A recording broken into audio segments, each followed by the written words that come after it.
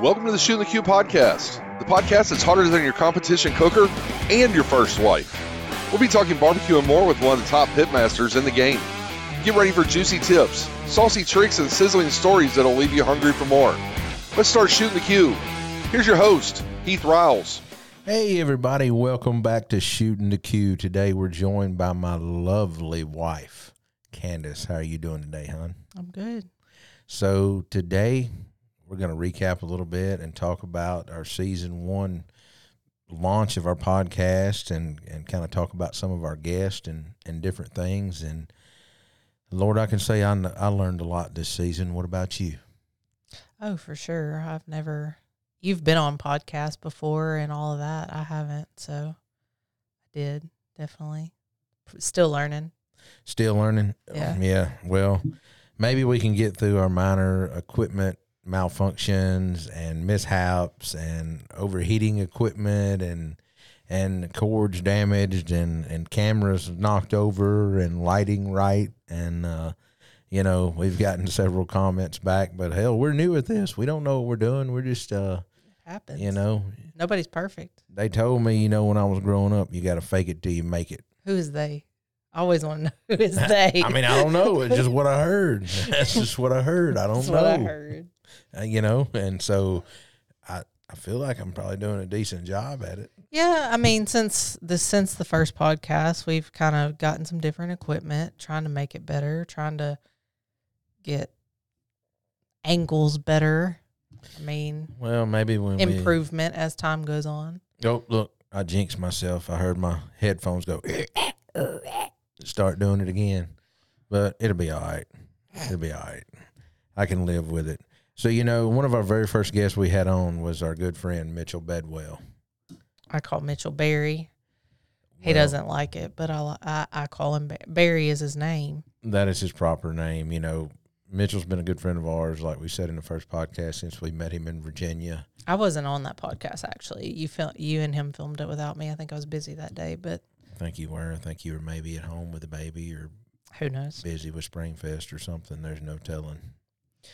But, the first time I remember meeting Mitchell was in Virginia. He was cooking with Tommy Houston. You may have met him before that, but that's the first time I remember meeting him, and that was probably, it was before 2018. That's all I know. I don't know what year it was exactly. I'd say it was probably 16, 17, somewhere around there. Probably 16, yeah. When we were cooking with a different team at that point. Yeah, we were up there. I think it was. But that was the first time I remember meeting Mitchell. Well, and then we had Henry Evans in who talked about the history and kind of birth of the Memphis Barbecue Network, which was great. For me, I didn't even know everything he filled us in on about the Memphis Barbecue Network, which was kind of really cool. And for people that didn't hear that episode, I really feel like they have to go back and sit down and listen to it if they're going to cook the Memphis Barbecue Network and kind of know the ins and outs. I feel like a lot of people have questions about the MBN, Memphis Barbecue Network. I feel like we both tried to ask questions that we might have known the answers to, but that other people that haven't ever cooked in that sanctioning body didn't know the answers to. And there is a lot of history because even, since we've been cooking, and it has changed. It used to be one way, and now it's totally different than the way it used to be. So, well, being like Memphis in May, they knew they had to change something, especially, before COVID. Meat prices had gotten so high and everything else, and people trying to cook 8 and 9 shoulders and 16 racks of ribs is what we used to cook all the time. And now you can cook 6 racks of ribs or just a couple of pork butts and be fine. And from a cost-saving factor, it's great. And I think it kind of rebirthed them because their team count did come back up good. And then they're growing, which is great. I think they've gotten some new events, I know it's got me wanting to go cook a rib at a couple of them, honestly. I don't care about going out and full-blown cooking a 35 contest a year anymore, but maybe, I do got an itch to light a couple fires out there on the circuit. I may need a little practice. I'm getting a little out of shape, It's what I hear on the internet, So I need to get back out there. Yeah. Swing the old everything club you again. Read on the internet's true, Well, there's a lot of them keyboard cooks out there. I might need to go back out there and throw around a few bags of roll oak charcoal one more time. Light the old pit. Well, after Henry, we had kind of a recap on South Haven Spring Fest, which is one of our local contests here in our backyard. It's dual. It's MBN and KCBS. Which I did not, for the very first time in a long time, cook both sanctioning bodies and cook every category. Usually I do that, and for the last couple of years, I've kind of took a little bit of a break and just cooked the rib before Memphis. And honestly, it's become so much that just cooking the rib, even trying to get people in studio and talking about that, I hate to jump to it, but, we had Shane and Lacey McClare down and LeClaire. I mean, I don't know why I said Mick. So they came in to cook under their team name for South Haven Spring Fest. And, Shane is one of our sponsored teams. They live in Texas. And just that was kind of the first time we met them in person was at South Haven Spring Fest. They came and cooked on their own, and just great people. Kind of stemmed from there, inviting them to come cook at Memphis in May with us, and they did. So that when you hit it off with somebody, and now he's a permanent fixture. Now they got to be back at Memphis in May next year. So true. I feel like they'll probably be back at South Haven, whether they drive up to cook it or just to come hang out with us for the. I'm sure they'll cook it themselves. They're cooking a lot of contests. I see they're gone somewhere almost every weekend. That's what I invited them to something here local again. Like I said, they live in Texas, so it's kind of far away for them. But Shane said something about how they've been on the road every single weekend, and Lacey was starting to get a little irritated. And I was like, oh, I've been there, done that. And I get it. Yeah, he probably ain't hit it hard as me, though, yet. I mean, I don't know, but I know where she's at. I can remember when I done 13 in a row. Did. Done. It's over. I can tell you that. I ain't doing it again. No, that was a lot. I don't know how we did that. Well, to talk about South Haven, I think where did we end up coming in at South Haven? Does it matter? I don't even remember point. now. Nothing good. Year. Nothing worth talking about, I guess. Did we come in the top 10 at South Haven? No. We didn't, did we? No.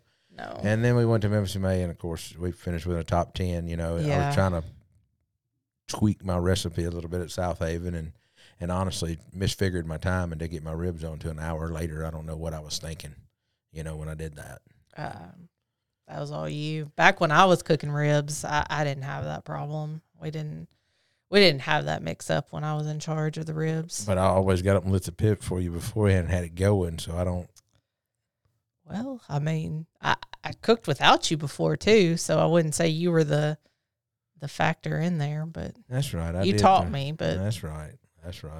Well, then we had M&W in the house, Brian and Brian. Yeah. Which is great friends, and talked about their brand and they have some fantastic products here locally, and there's just some great guys. We deal with Brian in the freight business.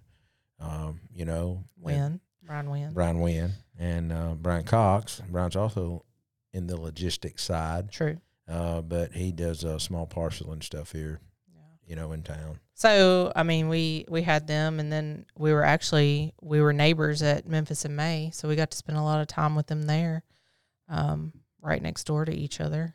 That was fun. They had a very big booth. And they did have a big booth. Yeah, real next big. year, I'm going to have a booth that size. Why? Why not? Because then you feel like you got to have that many people in there to fill it. No. I would never do anything like that. We've been there, done that, moved on. I had a couple T-shirts. A couple more wouldn't hurt nobody. Well, moving on, talking about our next guest, we had Carrie Chastain on. We did. Which is a good friend of mine, Hold Your Horses Barbecue, out of Georgia. And, Carrie's been on the tear. He's been cooking every weekend somewhere after he retired fully. And he's been doing very well on the circuit, getting some really good calls. And I'm sure he's been spending some quality time at the table at the casino from time to time, if I had to guess. True. In between, and bush hogging the other times, if I had to bet. And then the next guest we had on was Brandon O'Gwen. And so that was an interesting one. A lot of questions about Memphis in May specifically answered. Yeah, I can say I was honestly, the information that Brandon fed us, on the podcast was kind of incredible, because I've never heard everybody, we got a chance to ask some questions about the scoring and how they really eliminated processes and made sure and checked everything over and over again. And as a cook, it kind of honestly give me the security I needed to go to Memphis in May. And I don't mean that in a bad way upon anybody, but you've always wondered how things were kind of done down there and double checked. And Brandon even told us before they kind of had some things in place that was kind of, I'm not going to say iffy, but they didn't want to have questions from anybody, so they changed some of their procedures, and it worked out. And I can tell you they've done Brandon and Michelle both done a great job organizing that whole, fiasco, especially during the park this year that they were given such limited I'm going to say they got thrown the restrictions in the thing, and the same way with Kevin and Floyd and everybody else. I'm sure it was a logistical nightmare down there. So do you think it's going to be back there? Just in your opinion, no. I don't know. Yeah, I don't know either. And the only reason I say that, parts of the park was really muddy and messed up and rutted up, and then some parts wasn't. But it wasn't like intentional. It was just, anybody that's in barbecue, you got big trailers and big cookers and heavy equipment, and it's just going to happen. Well, it's not like anybody did it on purpose. Well, and me, I used to do dirt work, and after you do dirt work and then you go in a park 2 months later, a month and a half later to really load in that, you're talking about big trailers like that, the weight of them, it's going to mar things up and all that. The ground hadn't had time to settle properly. Well, also, I don't think that whoever engineered that thing had really been to the barbecue fest and really thought it through, because some of those pathways are very narrow. I think it could have been laid out a little bit better if they were going to keep using it as an event space for Memphis in May. But, Memphis in May's kind of got to work with whatever they're thrown with. They're just trying to hold an event downtown. They don't have anything to do with the park. Their hands are tied. It makes them look bad. But it's not Memphis in May. You know what I mean? It's the Memphis River Parks Commission that handles all that. I hope it's still down there. I just coming from times when it hasn't been down there, I know logistically it may be a plus when it's not down there, but it's just, I feel like that's the whole feel. I will say this year, though, even though it was a more cramped park, logistics, the way they done the load-ins this year, and you only had certain times to load in, did seem to work out better. There weren't too many times we weren't able to get in. Yeah. When they said we could get in, I don't think I waited around, but maybe one time I had to wait on somebody to move. But I do remember that. But other than that, it was great. They done a great job of keeping the aisles clean and keeping them flowing and making sure people dropped off and got out of the way. Because that was the thing before. People just parked in front of their booth and just let it sit there for hours. That's true. And didn't care if you were waiting to get by. Yeah. Some did, some didn't. Well, and then our next guest after Brandon was, of course, Will Hare. And I know you weren't on that podcast, and Will cooks with Smoke Masters, and he went down to the river this year, and I don't think he wasn't in the top 10 this year, unfortunately. I don't remember, to be honest. I don't think so. Not sure. But I know he cooked a great hog. He's another one of our sponsored teams locally here. And even before we sponsored Will, he was doing great on the circuit, and he's a hell of a cook. And he's really come a long way, in my opinion. I've seen him over the years, and he's went out and he's tried to, cook KCBS and wasn't scared of challenges. And I got to take my hat off to him. He ain't scared to go against it. So I expect to see Will keeping out there cooking and doing good on the MBN side. Yeah. And then going right after that, we had John David and John Dalton Wheeler in here to talk about Memphis in May, and we kind of talked about our Memphis in May, where we wound up 9th place overall. But it was just incredible to see John David win it with a rib. Yeah. Hasn't been done in 21 years. Yeah. So it was knowing how bad I wanted to achieve it myself personally, but John David, the way he has give to the community, not only with OBR, but even before OBR was established, he's always give so much back to barbecue. Yeah, I agree. It couldn't have went to a better person to win it. He has always helped anybody who's asked, or whether it's advice or needing, like you said, then borrow a cooker, and it's not even just barbecue. He's involved in in the town of South Haven, stuff with them now. So it goes further than just barbecue. And coaching ball and helping kids and doing fundraisers at every holiday for the softball teams and for the schools. And I think he kind of, doesn't he head up the whole Westies thing?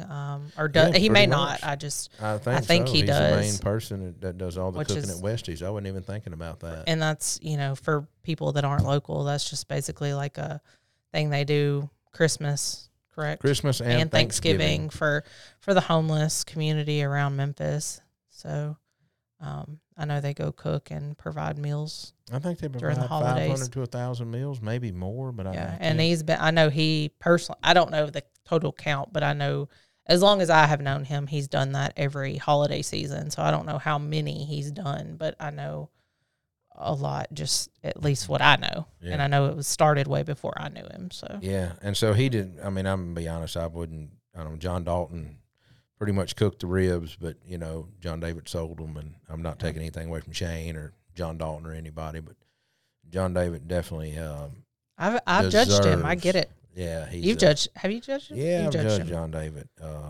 And I, the last time he won Memphis in May in 2008, I believe is when he won that thing. First year with the Hog, we were standing there, listening to his presentation. I was, and some of his presentation, I'll never forget it to this day. I think I mentioned it on the episode about him telling the judges about. I think you did. The last 2 weeks of the Hog fed it out with cracked corn and beer. Yeah, which was funny. I don't think I was there for that. No, you wasn't there for that. We weren't even dating then. But it was just. Were you still in high school then, or were you graduating college? What?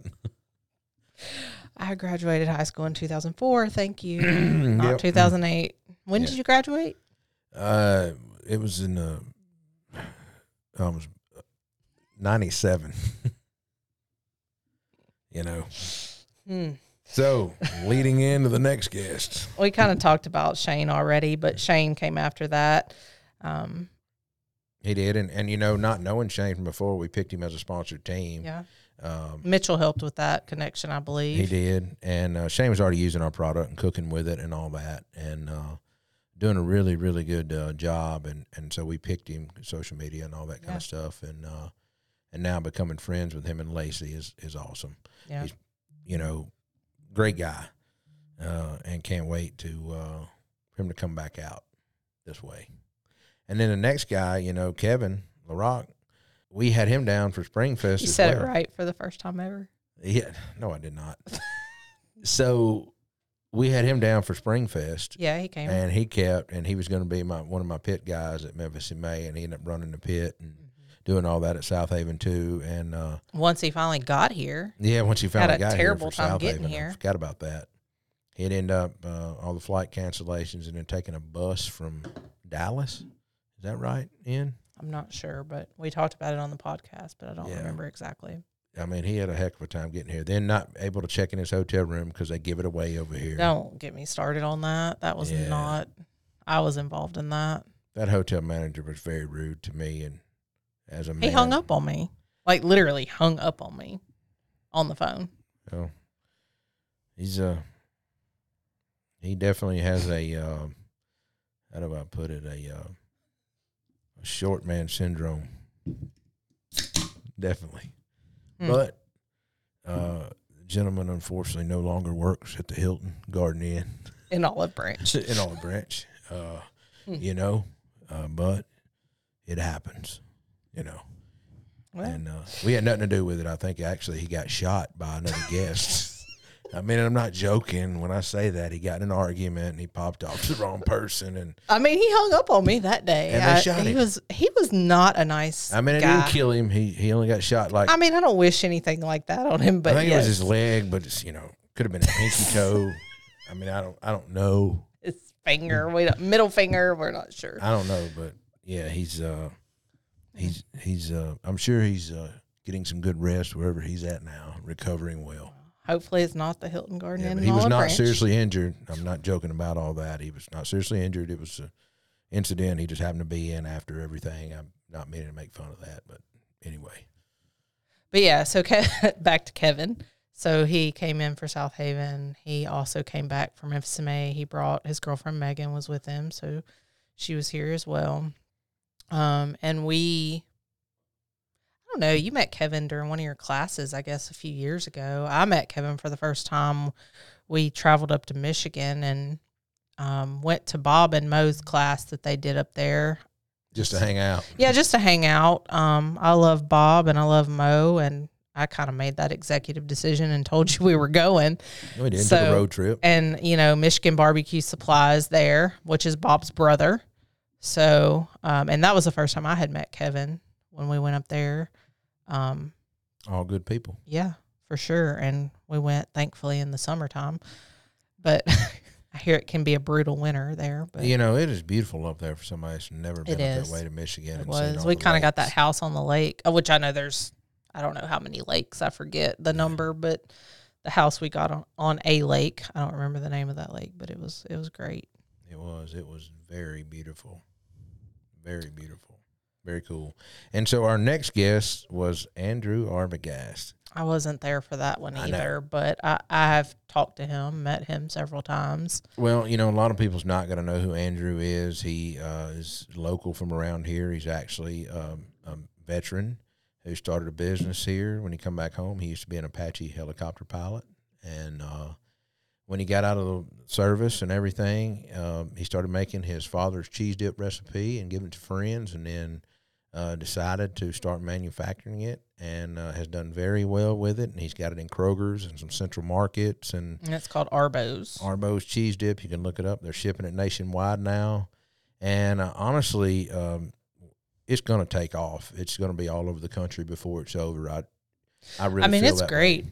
It's a good product. I love the white queso. I was going to say they have a few varieties. He has his original. He has a spicy version, and he has a white one.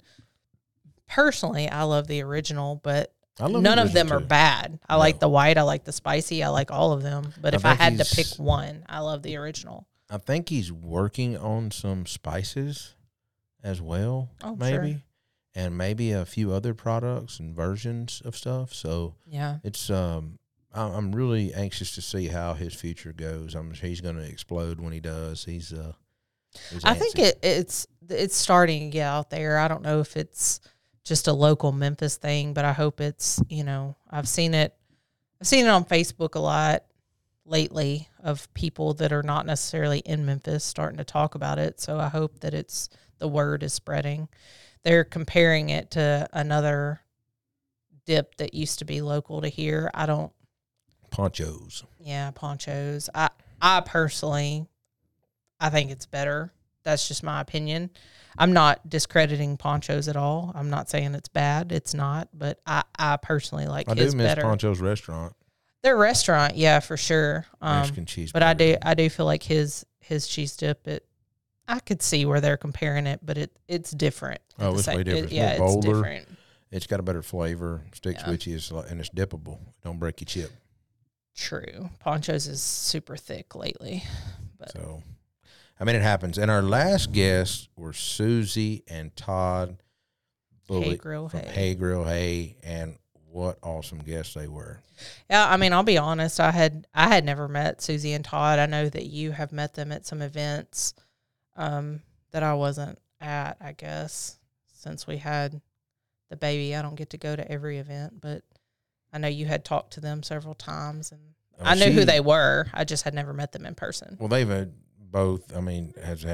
Susie's had an incredible career in barbecue so far, and she's just really getting started, and her blog is wonderful and one of the best blogs you can read in barbecue, in my opinion.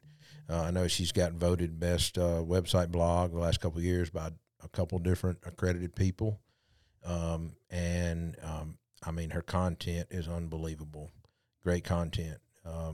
She's definitely, and her products are great too. So I look to see a lot from Todd and Susie in the near future as far as seeing their products out there more and more and more. I know they've been working very hard, and if anyone deserves it, they do, for sure. And that's all the guests we had on was about 12 episodes this season. And so talking about that, we wanted to kind of start some stuff new and go into like a mailbag segment of what some questions some readers sent in. we posted on social media of what questions people would like answered from me. And so we just kind of pulled from some of them, and we're going to start doing this kind of weekly in our podcast and even little clips sometimes of answering the questions people want to know. So I want you to ask me the question, and I'm going to try to answer it the best of my ability. So I tried to narrow it down. I didn't put every question on here. So one of the questions you got was from Ryan on Twitter. I feel like Jimmy Fallon. What are your thoughts on mayonnaise as a binder? Well, you know I like mayonnaise as a binder. I feel like mayonnaise even not as a binder. I do. And so I do have a mayonnaise addiction, I guess is the better way to put it. Everybody talks. I think me and Rochelle are on the same wavelength, but I don't let it be known. You like ketchup just as much. I like ketchup too. I'm a mayonnaise and ketchup person. I do. I'm a dipper, but I like Chick-fil-A sauce too. So, but mayo's still on a different level. I probably do eat more mayo. I even eat mayo on breakfast sandwiches and everything else. But yes, mayo as a binder, most definitely 100%, especially on beef, chicken. It don't matter. Pork, use it. All right. All right. The next question was from David C. on Twitter. He says, I use a Weber kettle to smoke St. Louis ribs indirect. I never wrap them. I've always gotten excellent results. Do you ever smoke ribs without wrapping? Of course. I've done it several times. I think there's a couple videos where I've done it on the Traeger. I haven't done it on a Weber. I honestly need to buy a Weber Smoky Mountain bullet. He's using a heat deflector, if I'd imagine, a water pan, and so I'm sure it's putting off a great product, just like we used to cook a rib on a backwoods, with no wrap. So I'm sure it's wonderful, and yes, I have cooked it with no wrap. All right, the next one is from Tim on Twitter. He asked, what wood do you use for red meats, poultry, and fish, or do you use one wood for all? Well, I do a lot of times like a lighter wood for fish, like apple or, peach sometimes. But you can never go wrong. I've used some mesquite wood with some fish, but I'm more hickory and oak or cherry with beef and pork and all that, especially probably more hickory, more traditional. And I don't think you can go wrong using hickory wood even for fish, especially after you burn down the coals good. All right. The next one is from Bill Cook on Facebook. He just said, do you have any advice for new creators? I guess he means, I think any advice I have for creators is just be yourself. I think too many people I say this, there's some people who are doing really good with scripted content. I guess it depends on what you want to do. But one thing is on social media, just do what you want to do. Don't pay attention to the comments, what people say. Just have a good time. If I worried about every if I worried about every negative comment that I got, then it would discourage me of doing what I want to do. But at the end of the day, those people are just want to be fans, and I feel bad for them. They don't know how to express themselves. So just go out and be yourself and do it. The next question is from somebody on YouTube, Green Square 4499 on YouTube.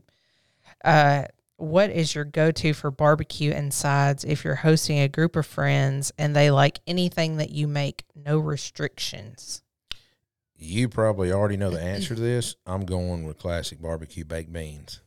I like hamburger meat and bacon and baked beans. Yes. And anytime I get a chance, me or your father, for the holiday, for somebody to make the baked beans, we both want to do it because we both like cooking beans slow and really like a good baked bean. I do like a good coleslaw, and I've gotten where I experiment with coleslaws a lot, but if I got a chance, I'm always going to make baked beans. That's kind of my go-to side. Yeah. For a classic barbecue dish. Yeah. All right. Next one is from RJ on Twitter. What temperature do you cook competition chicken to, and how do you achieve bite-through skin? All right. I have to do a video on competition chicken legs coming up. I've had too many people ask me. At one point, Malcolm wanted me to come do a video with him on competition chicken. I do chicken legs. And as you know, I take my chicken legs, kind of grab them with a paper towel, stretch the skin down, and I jacquard the skin, right? Do you jacquard it or do I? Well, it kind of depends on if you're around or I'm around. And then I trim off any excess skin, leave a little bit on, and put it in a pan of butter and cook it. And I never flip it over, and I never cover the pan, just as jacquard. And the way I cook it, 275, keep rotating the pans. I take it up to 192 degrees is where I take chicken to. And I've never had a problem. And as you know, I've got a lot of calls in chicken when I've cooked. So 192 is my magic number on chicken legs. But that could be different depending on everything, I guess. Oh, there's no doubt. I push chicken thighs up to 197 sometimes, 198 I have. We don't do all that anymore. No, I don't scrape no chicken thighs anymore. Next question. What or who inspired you to start barbecuing and smoking? I kind of got into it helping one of my best friends at the time. He's passed on now, Ben King. I graduated with him. And his uncle, Don Moody, got me started. He had a KCBS team, and he kind of lived down the hill from Ben. And he was a divorced man at the time, in his 40s. And we were 18, and we thought it'd be cool to hang out with Don and drink some cold beer and go cook some barbecue and hang out, He was a cool uncle. And so as we got into it, we got to cooking, and I remember the third or fourth cook, Don, had to go somewhere, and he loaned us his grill. And, of course, we had too many of them gold tops and silver bullets and all that good stuff back then, and had a good time. And when he come back, he said, look, y'all boys need to build your own grill if y'all going to keep doing this. And so I kind of built my own grill and started from there, and been doing it since I was 18. So, crazy. Next question. Did you think your sauces and rubs were going to be as successful as they are today when you first decided to start selling them? No, I did not. We were talking about this the other day. Yeah. You and no, and I still don't feel like that we're just, I'm just a normal guy. It's not we sell a few barbecue products, but we're not a Sweet Baby Ray's, or anything like that. I mean, Sweet Baby Ray's is all over the world. They have a bottling line that runs 24 hours a day, 348 days a year, or whatever it is. Only shut down once a quarter. I can't remember, something like that, 6 days a year.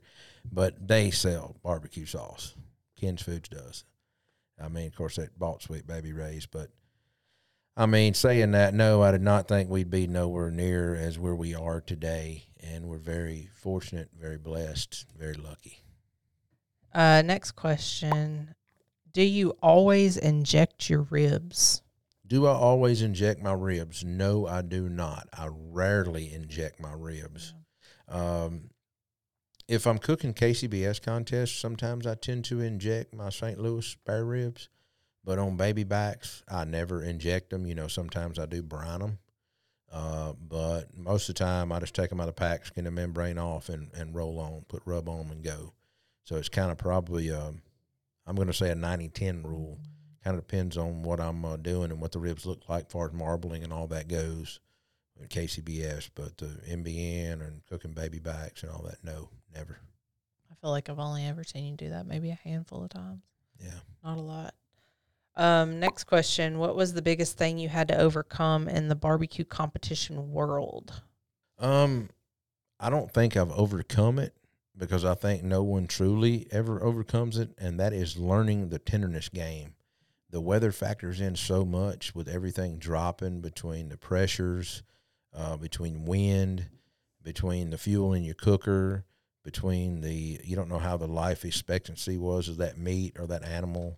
And so a lot of factors go in, and I think you can be very consistent, but you can't win 100% of the time. There's no way. So understanding time and temperature and cooking to feel and look, that's something nobody can teach you, that feel. Yeah. And so it's very hard. That's the biggest obstacle to overcome is feel. And how hard it is, even in ribs. You'll still grab me sometimes, and you're a hell of a rib cook. You've won one contest on your own, but you'll second-guess yourself sometimes. And, I'll go, no, leave it on there another 5 minutes. And every rib is different. We all Yeah. know that. So I'd say that definitely the feel. If there's one thing you could pass down to new incoming teams, what would it be? This is the last question, by the way. If I could pass something down to new teams, what would it be? I'm going to say is to be patient. And it takes a lot of practice to really get good. And you really need to go out and take somebody's class nowadays and cut your learning curve down. I agree that you should take somebody's class, but I also always suggest, me personally, you should take the judging class, whether it's KCBS or MBN, whatever you're trying to cook, or maybe it's both, because then you're taught what the judges are looking for. And until you understand what a judge is judging you on, you can't properly cook that piece of meat until you understand what they're trained to look for. But I would go cook 3 or 4 contests probably before I went to that. Yeah, because you should do both. You need to understand the cooking class element of it before you go judge, because True. I guess you could do it the other way, go do the judge first. Either but or. It's 2 totally different worlds. Yeah. So I would say just putting forth in the effort. It takes a lot of practice, practice. Well, practice, and practice. something that comes to mind that actually came up with, we were talking about Shane, and I know Shane texted you and I not long ago. He did better in a contest than he's done in a while, and he said it was something that he learned on the podcast with us. And I think the one piece of advice that we gave him that he really took to heart, that he learned from, and it was something you said, and it was basically like something to the effect of, how does that meat taste? The meat cold. has to taste good cold, because you're judging it. When you taste that meat, it's warm, it's off the cooker. You're thinking of it this way. But by the time it gets to the judge, they've opened the box, they get it on their little mat or whatever. I mean, I'm going to say 99% of the time it's not hot or warm anymore. Have I judged meat that's still warm? Yes. Not a lot. It's usually room temperature to cold. So that's something that Shane said he really took to heart, that really helped him. And I agree with that. I mean, you need to base what you're producing off of that.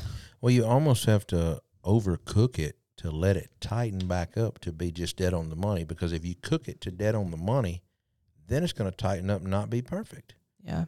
And I think that's where a lot of people are scared. You got to go for that more of a melted butter feel sometimes than you do the soft butter. It's hard to differentiate between the two, but sometimes you just got to follow your heart. And I don't know, I followed my heart a lot, 75 times. Well, and something else that you and I have talked about when it comes to trying to figure out what you might be doing wrong. I mean, every contest is different. You're going to have different judges at every contest, but don't just because you didn't do good at one contest, you can't change your complete profile. You've got to tweak little things along the way to figure out what it is you're doing wrong. You can't just say, okay, well, I did this, so next week I'm just going to completely change everything, because then you're not ever going to figure out what specifically it is you're doing wrong. Well, the one thing they don't teach in judging class, and the one thing they really don't teach the teams, is how to read the score sheet. That's true. We get calls all the time. Both of us. Yeah. I mean, you more than me, of course, but both of us get questions on what does this mean? Well, we have so many close friends that call and go, I had perfect. It was the best I'd ever cooked. And I'm going, well, was it tight? Yeah. And the taste was on the money. I said, send me a picture of the score sheet. They'll send me a picture of the score sheet, and I said, the judges really liked the taste, but they did not like your tenderness, and they did not like your appearance score at all. And, tenderness and taste are the two heaviest weights. Yeah. And so if it's not tender, even though it's got a good taste, you're going to get that 8, that 9 that's going to boot you out, or whatever, 7. And so 6. It just depends on how tight it had gotten. So, we could stay on and on and on about this, Sure. about the tenderness game and winning contests, but, hey, season 1's a wrap on the podcast. Hope everybody enjoyed it so far. We're going to come back next year, season 2 with. It'll be this year. Yeah, it'll be this year. It'll be in a couple weeks, we'll let loose.